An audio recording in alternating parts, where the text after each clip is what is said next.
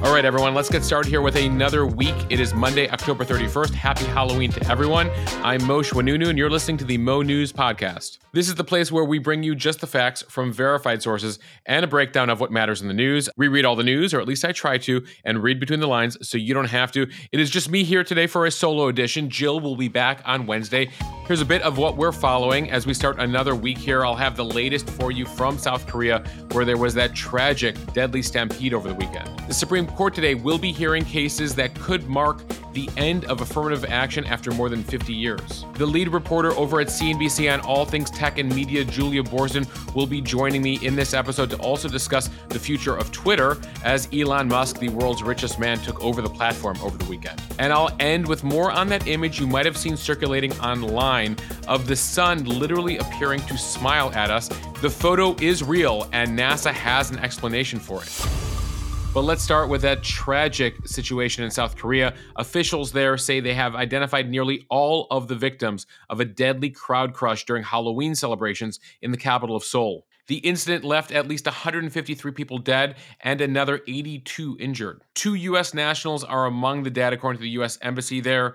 There were actually 20 foreign nationals from 10 different countries killed in the crush. New details are emerging from the country as tens of thousands of people appeared to have been packed into a small alley late on Saturday night. Someone began to shout at the crowd to go forward. Others screamed to push back. Within moments, people began to fall like dominoes as the crowd began collapsing on itself down a sloping side street. The photos and videos from the scene are horrific. Hundreds of people crushed in an area that was jammed with Halloween revelers. It all took place in an area called Itaewon. It sits in the center of Seoul and ranks among the city's most popular destinations for both locals and tourists. Authorities there say the tragedy likely resulted from terrible crowd control. It has raised questions over how South Korean officials had regulated the mass numbers who flocked to the Itaewon district to celebrate really the first in-person Halloween since the relaxation of COVID controls. Local officials had estimated that turnout could reach 100,000 people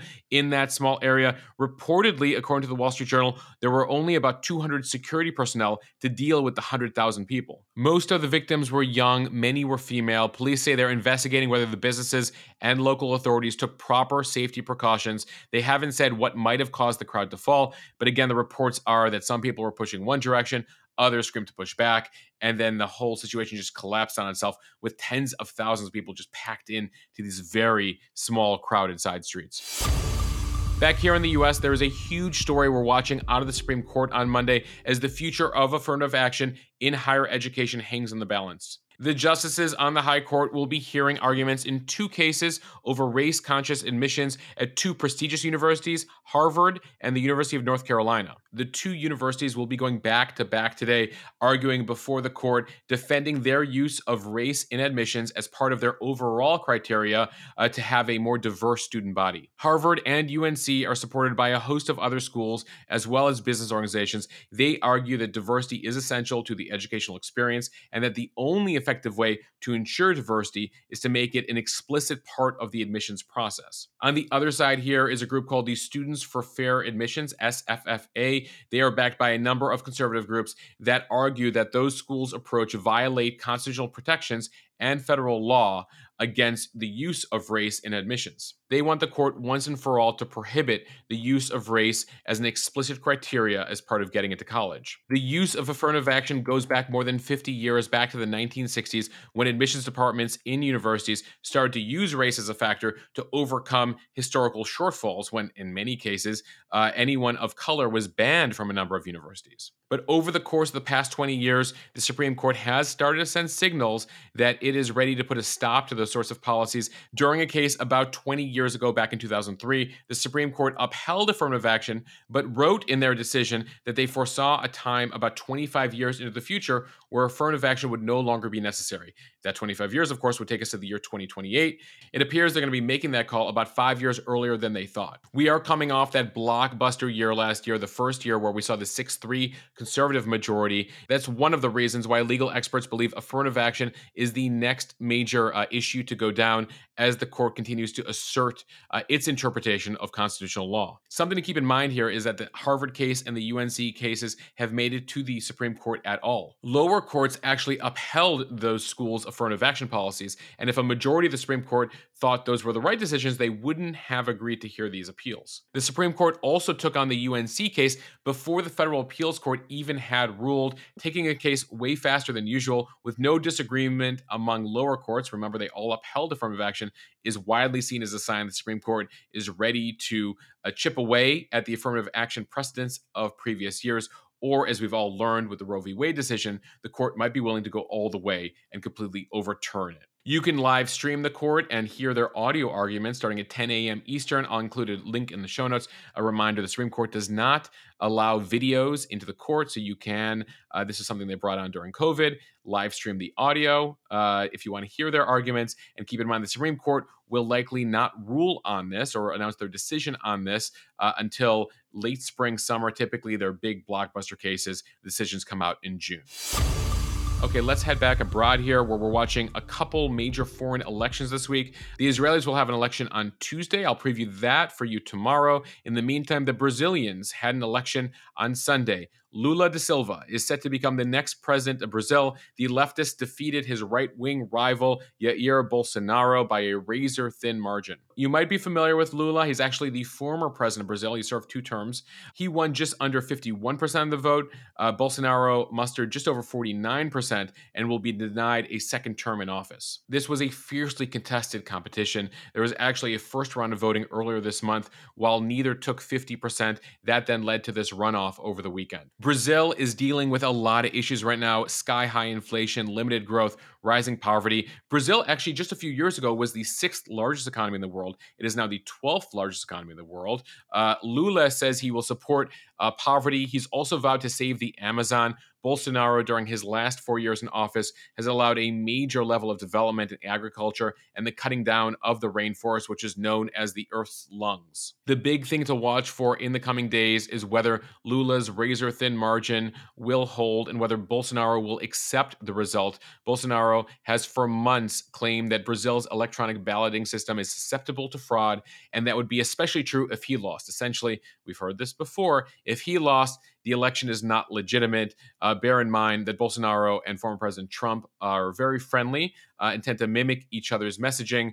And so there are some concerns that of what could take place in Brazil in the coming weeks could mimic what we saw in January of 2021 back here in the US. With all that in mind, President Biden congratulated Lula on Sunday and made a point in his message of calling them, quote, free, fair, and credible elections. As I mentioned, Lula is a former 2-term president. He was actually initially blocked from running against Bolsonaro in the last election due to corruption charges. Those corruption charges, actually, he was convicted on them. He was sent to jail. He was then released from jail. Those charges were thrown out due to a technicality which allowed him to run again and apparently win last night. We will watch in the coming days and weeks if there's a peaceful transition of power in Brazil, which, by the way, population-wise is the world's 4th largest democracy. The return of Lula also comes as there have been a number of countries in South America that have made a turn toward the left in recent elections.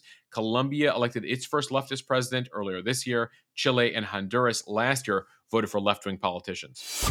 Okay, let's come back here to the U.S., where we're continuing to follow the case of the attack on Nancy Pelosi's husband, Paul Pelosi. He continues to recover today in a San Francisco hospital after a brutal attack against him in the couple's home late Thursday night into Friday morning. A suspect on Friday, just after 2 a.m., allegedly broke into the couple's home shouting, "Where is Nancy? Where is Nancy?" According to multiple reports, he had planned to detain Paul Pelosi until Speaker Pelosi got home. We're still awaiting more details from the police, but they say that this was not a, quote, random act. Keep in mind here that Nancy Pelosi, who's the Speaker of the House, is second in line for the presidency behind the vice president. She happened to be in D.C. at the time, according to Capitol Police, and she normally gets a huge security protection, but it appears that there was no real security at the home as her husband, who, by the way, is 82 years old, was home alone on Thursday night into Friday. The attacker has been identified as a 42-year-old man, David DePape. According to Politico, DePape was able to get into the home, and Paul Pelosi at some point told him that he needed to use the restroom. That's where Pelosi apparently was charging his cell phone at the time. The 82-year-old then made a surreptitious call to 911 and remained connected.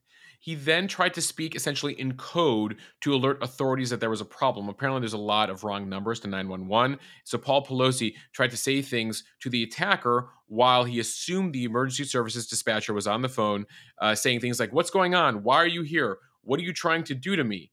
The very alert dispatcher, her name is Heather Grimes, clearly heard that something was up in the background and then notified police to go do a wellness check on the home. So it appears that speaking in code worked for Pelosi. The San Francisco police chief says that as authorities got there, they saw DePape using a hammer to violently assault Pelosi in the head. He was immediately apprehended by police and will be charged with attempted homicide, assault with a deadly weapon, elder abuse, burglary, and several additional felonies. I've taken a look at the social media posts that David DePape has put on his accounts in recent years. He's a big believer in a whole variety of wild conspiracy theories about Holocaust denial, pedophiles in the government, claims that Democratic officials are running child sex rings, a lot of these rampant conspiracy theories that you see on the right-wing web. We'll learn more as DePape will be arraigned in court tomorrow. Something I should add here, because I've gotten a lot of questions on Instagram about his views. Conservative news networks are pointing out that DePape was more liberal, anti-Bush, anti-war back in the early 2000s, but it appears based on his social media posts that he swung very far right over the course of the past decade and really got deep into the far right-wing web. One more note here, there are also conspiracy theories. I won't get too far into it, that the two of them, Paul Pelosi and David DePape, were somehow in some sort of same-sex relationship. Authorities say they did not know one another. This is something that's really, again, circulating on the dark web out there among some conspiracy theorists. Notably, on Sunday, Elon Musk, the new owner of Twitter, tweeted out that theory of something more being in focus here, especially as people are like, well, it's less than 2 weeks till the election. Nancy Pelosi is trying to win the election, so she staged this whole attack. So there's a lot of theories out there. There's no evidence for any of it. Notably, Elon Musk, after tweeting those conspiracy theories, or a link to them at least, later deleted the tweet on Sunday after a lot of criticism. That, of course, brings us to our next story. What's happening with Twitter? Well, Elon, the world's richest man, officially took over the platform, the influential news site, on Friday. The tech website The Verge reports that Twitter employees have been working late into the night and all weekend long as their managers draw up lists of team members to lay off. Musk is quickly taking over control of things. He fired the ex-CEO and a number of top executives late last week. He has since been holed up in a sectioned off area of Twitter's San Francisco headquarters over on Market Street with a fleet of Teslas parked outside and new security guards manning the entrance. According to The Verge, dozens of people from his family office, other companies, and social circles have been added to Twitter's employee directory and have gotten Twitter email addresses. Among his first orders of business has been figuring out who he wants to keep in Twitter's engineering organization. This is a huge focus for him. Remember, Twitter launched back 16 years ago, back in 2006, but really, as somebody personally who's been using the platform for more than a decade, has really plateaued, hasn't really evolved. Other companies have been running laps around it. Keep in mind, Twitter has somewhere between 200 and 300 million users, depending on how many of them are real. Meanwhile, Facebook, Insta, TikTok have all well surpassed 1 billion users. Even Snapchat, which has had its issues in terms of growth, is larger than Twitter these days. One big question for Twitter is how it's going to handle free speech. Musk has said he wants it to be totally free and not censored. That's already being tested. Keep in mind, also Elon on Thursday wrote he didn't want it to become some hellscape. An outside analysis, though, found over the weekend already that the use of the N-word and other hate speech have skyrocketed on the platform over the weekend as people are testing what they can get away with on Elon's Twitter. Already on Friday, Musk said he will appoint a board, an outside board, essentially, that'll deal with rulings on who should be banned, who should be let back on, what should the rules be. Incidentally, this is something that Facebook did in recent years. That means that the executives, the CEO, doesn't have to make these calls, but you can sort of have essentially a Supreme Court for the organization to make decisions. One of the big people they'll have to consider very soon is whether former President Trump, who currently is on a lifetime ban from Twitter, will be let back on the platform. As I noted, Musk himself made an interesting call over the weekend as he tweeted personally out that conspiracy theory about Paul Pelosi. It was actually in response to a Hillary Clinton tweet blaming Republican rhetoric for the attack on Pelosi. Musk proceeded with his conspiracy theory in response to that, but then subsequently deleted it. So it'll be very interesting to see what goes down here. I had the chance over the weekend to interview Julia Boorstin. She's the lead tech and media reporter over at CNBC. She has spent years covering Elon Musk and has some unique insight. Let me play a bit of our conversation about all things Twitter and Elon for you right now. He's the CEO of Tesla. He's the CEO of SpaceX. He's now taken on a third company. What have you learned about him and his approach to business? How does Elon typically approach these things? What are you looking for? Well, what's interesting is I feel like he has a radical approach that he ends up mostly accomplishing. It just takes longer than he thinks. So I think back to when I interviewed him, I believe it was in 2016 for CNBC's Disruptor 50 list. The Disruptor 50 is my baby. It's my passion project. I've been doing it for 10 years. And we named SpaceX to number one on the list. And we had him on to join me from the floor of the New York Stock Exchange from CNBC's set there to talk about SpaceX, innovation, et cetera. And we were talking about all these different things. He looks me straight in the eye on live television. It's 2016. He says, we will be on Mars by 2020. We will be there. And I questioned him and kind of nudged him, like, it seems pretty soon. And he didn't even engage in the idea that it might not happen that quickly. And then he went on this rant about AI taking over the world and robots and killer robots and yada, yada. So, and to me, I was trying to figure out, I was like, this is a live interview. I was like, is he messing with me? Is this real? Like, what's actually happening here? And that you don't typically have a internal monologue of like, is this guy messing with me when you're doing a live interview with the CEO? So that is incredibly unusual. But to me, what's so interesting, if you look at the Tesla example, is he laid out this bold vision for EVs and he accomplished it. And now EVs are going to be the future. If you look at like what GM is doing, Mary Barra, she has this date by which all of their vehicles will be electric vehicles. So he's been able to accomplish things that people thought were impossible or improbable or unlikely. They just didn't happen quite as quickly as he had said they would happen. So will we get to Mars? Probably. It certainly didn't happen in 2020. Will it happen by 2030? Maybe. But I think there's something that our culture loves about this kind of visionary genius and this shoot for the stars mentality. It doesn't always translate to effective day-to-day management, which is why I'm very curious to see if he brings in new CEOs, leadership, CFOs, et cetera, to Twitter. But I also think that there's a lot of hope that he can really innovate this platform. And as of Friday, when he announced that he was going to have this content moderation panel, I think there's an acknowledgement that he can't just have a free speech free-for-all because he's relying on advertising. So it'll be interesting to see how practical he becomes now that he's actually in charge of this machine. Yeah, I found it notable, the message he put out to advertisers on Thursday where he said, don't worry, it's not going to be some hellscape, even though he does have these very high-minded ideas about freedom of speech. Somebody told me, listen, liberals are more worried than they need to be. Conservatives are not going to end up being as happy as they are today, that somehow he will have to find some sort of middle ground. He'll find some middle ground and no one will be happy. But if that's what happens, then maybe he's doing his job. I just think fundamentally, he says he's a free speech absolutist. But you have to be really careful with hate speech, as we've seen recently. Mm-hmm. And if he has hate speech on the platform, advertisers will not want to be there, period. We've already seen some advertisers say they are pausing their investments in Twitter until they have more reassurance about what direction things are going in. And I think that matters. I mean, yes, Elon Musk wants to build a subscription service. Yes, he has this vision for a super app with lots of different things happening on this X app, inclusive of Twitter. But he's not going to be able to get there, and certainly not going to be able to create enough alternative revenue streams for him to back away from advertising in any meaningful way. So I think that brand safety, which is the industry jargon for making sure there's no offensive content on there, brand safety really matters.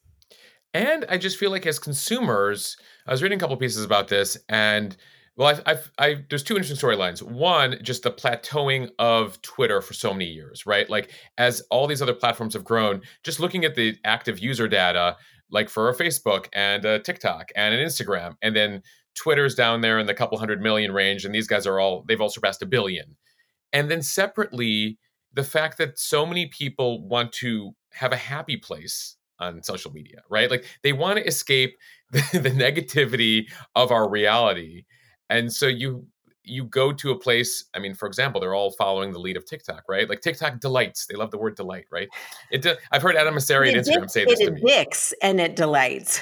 But like, I mean, I could watch funny cat videos till the cows come home, but I do think it has a very different functionality than Twitter, right? Twitter is about news, headlines, conversations, debates, sometimes very angry debates. TikTok is about passing the time and having like an hour sucked up by scrolling through funny cat videos. I don't know what TikTok feeds you, but that's what both Instagram Reels and TikTok think that I want to see, which is silly cat videos. Right. So, or at least maybe that's what my kids want to see. But to me, they're very different use cases. I can't help but mention Pinterest. Pinterest had a killer quarter. Pinterest rose in the early days of the pandemic because people were pinning their sourdough recipes and pinning the items they wanted to redecorate their home offices.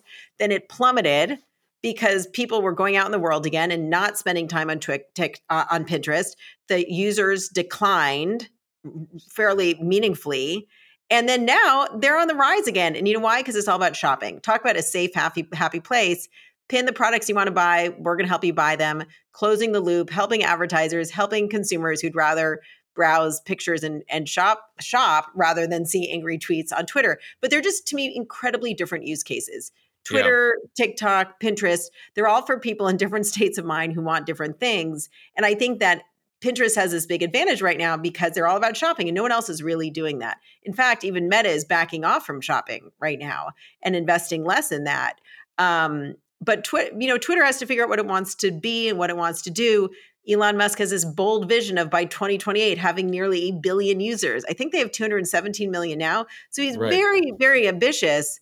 Will he get there? Maybe it'll take longer than 2028 based on, how his timelines tend to be longer than he anticipates. Yeah, I mean, I just feel like the platform's ripe for innovation because, I think I first joined Twitter in 2008, didn't quite know what to do with it until 2009. People were like talking about, it's funny, all these social media sites, I feel like all start with you posting what you had for lunch. And then they sort of evolve. Like I remember the Twitter, like that was what Jack Dorsey was doing in the beginning. And that was what Instagram was at the beginning. Pictures of latte toast. art. Yeah. So for a decade now, it just feels like Twitter still looks the same as it did 10 years ago. So it really, I am genuinely curious as to how he evolves that. Me too. I'm curious too. There are many smart people who say this guy could have all the answers. Others say if he allows it to be that hellscape free for all, which he mentioned, then forget it. People will leave, consumers will leave, advertisers will leave. But I think he must be smart enough to realize that. I'll have much more of my conversation with Julia Boorstin out this Wednesday. She also happens to be the author of a brand new book, When Women Lead. She interviewed more than 100 women leaders about their experiences, and she really goes into the data on why companies benefit from women in charge. It's a fascinating conversation. Again, we'll have that for you on the podcast on Wednesday. Okay, let's end here now with a story from space about a viral photo that's been going around. You may have seen this photo of what appears to be the sun smiling at us. NASA's Solar Dynamics Observatory snapped a portrait of the sun on Wednesday that makes it look like it has two dark eyes, a swirling round nose, and a happy smile. NASA tweeted an image of it along with the caption, "Say cheese." So obviously many folks are asking, is this a real image or is this just one of those, fake things on the internet? Well, rest assured, NASA says this photo is completely real and there's a scientific explanation for it. NASA says that seen in ultraviolet light, these dark patches on the sun are known as coronal holes and are regions where fast solar wind gushes out into space. The Solar Dynamics Observatory launched back in 2010 and has essentially been hanging out in space and keeping an eye on the sun's activities ever since, constantly curious about solar flares. There's a whole bunch of stuff that the sun does that really impacts things here on Earth, as well as the satellites up above. The observatory is used to study space weather, track the flares, the outbursts, etc. And on Wednesday appears to have caught an image of what appears to be the sun smiling at us. I will link to it in the show notes. Okay, I want to thank you for listening to the Mo News Daily Podcast. A reminder to subscribe or follow the show so you don't miss a single episode. Also, please leave us a review. Appreciate all the great reviews. It continues to help us grow the show. You can also get Mo News in your inbox over with the Mo News newsletter over at monews.bulletin.com. And a reminder, if you don't by now, follow me on Instagram at Moshe, at MOSHEH. I'll see everyone back here tomorrow.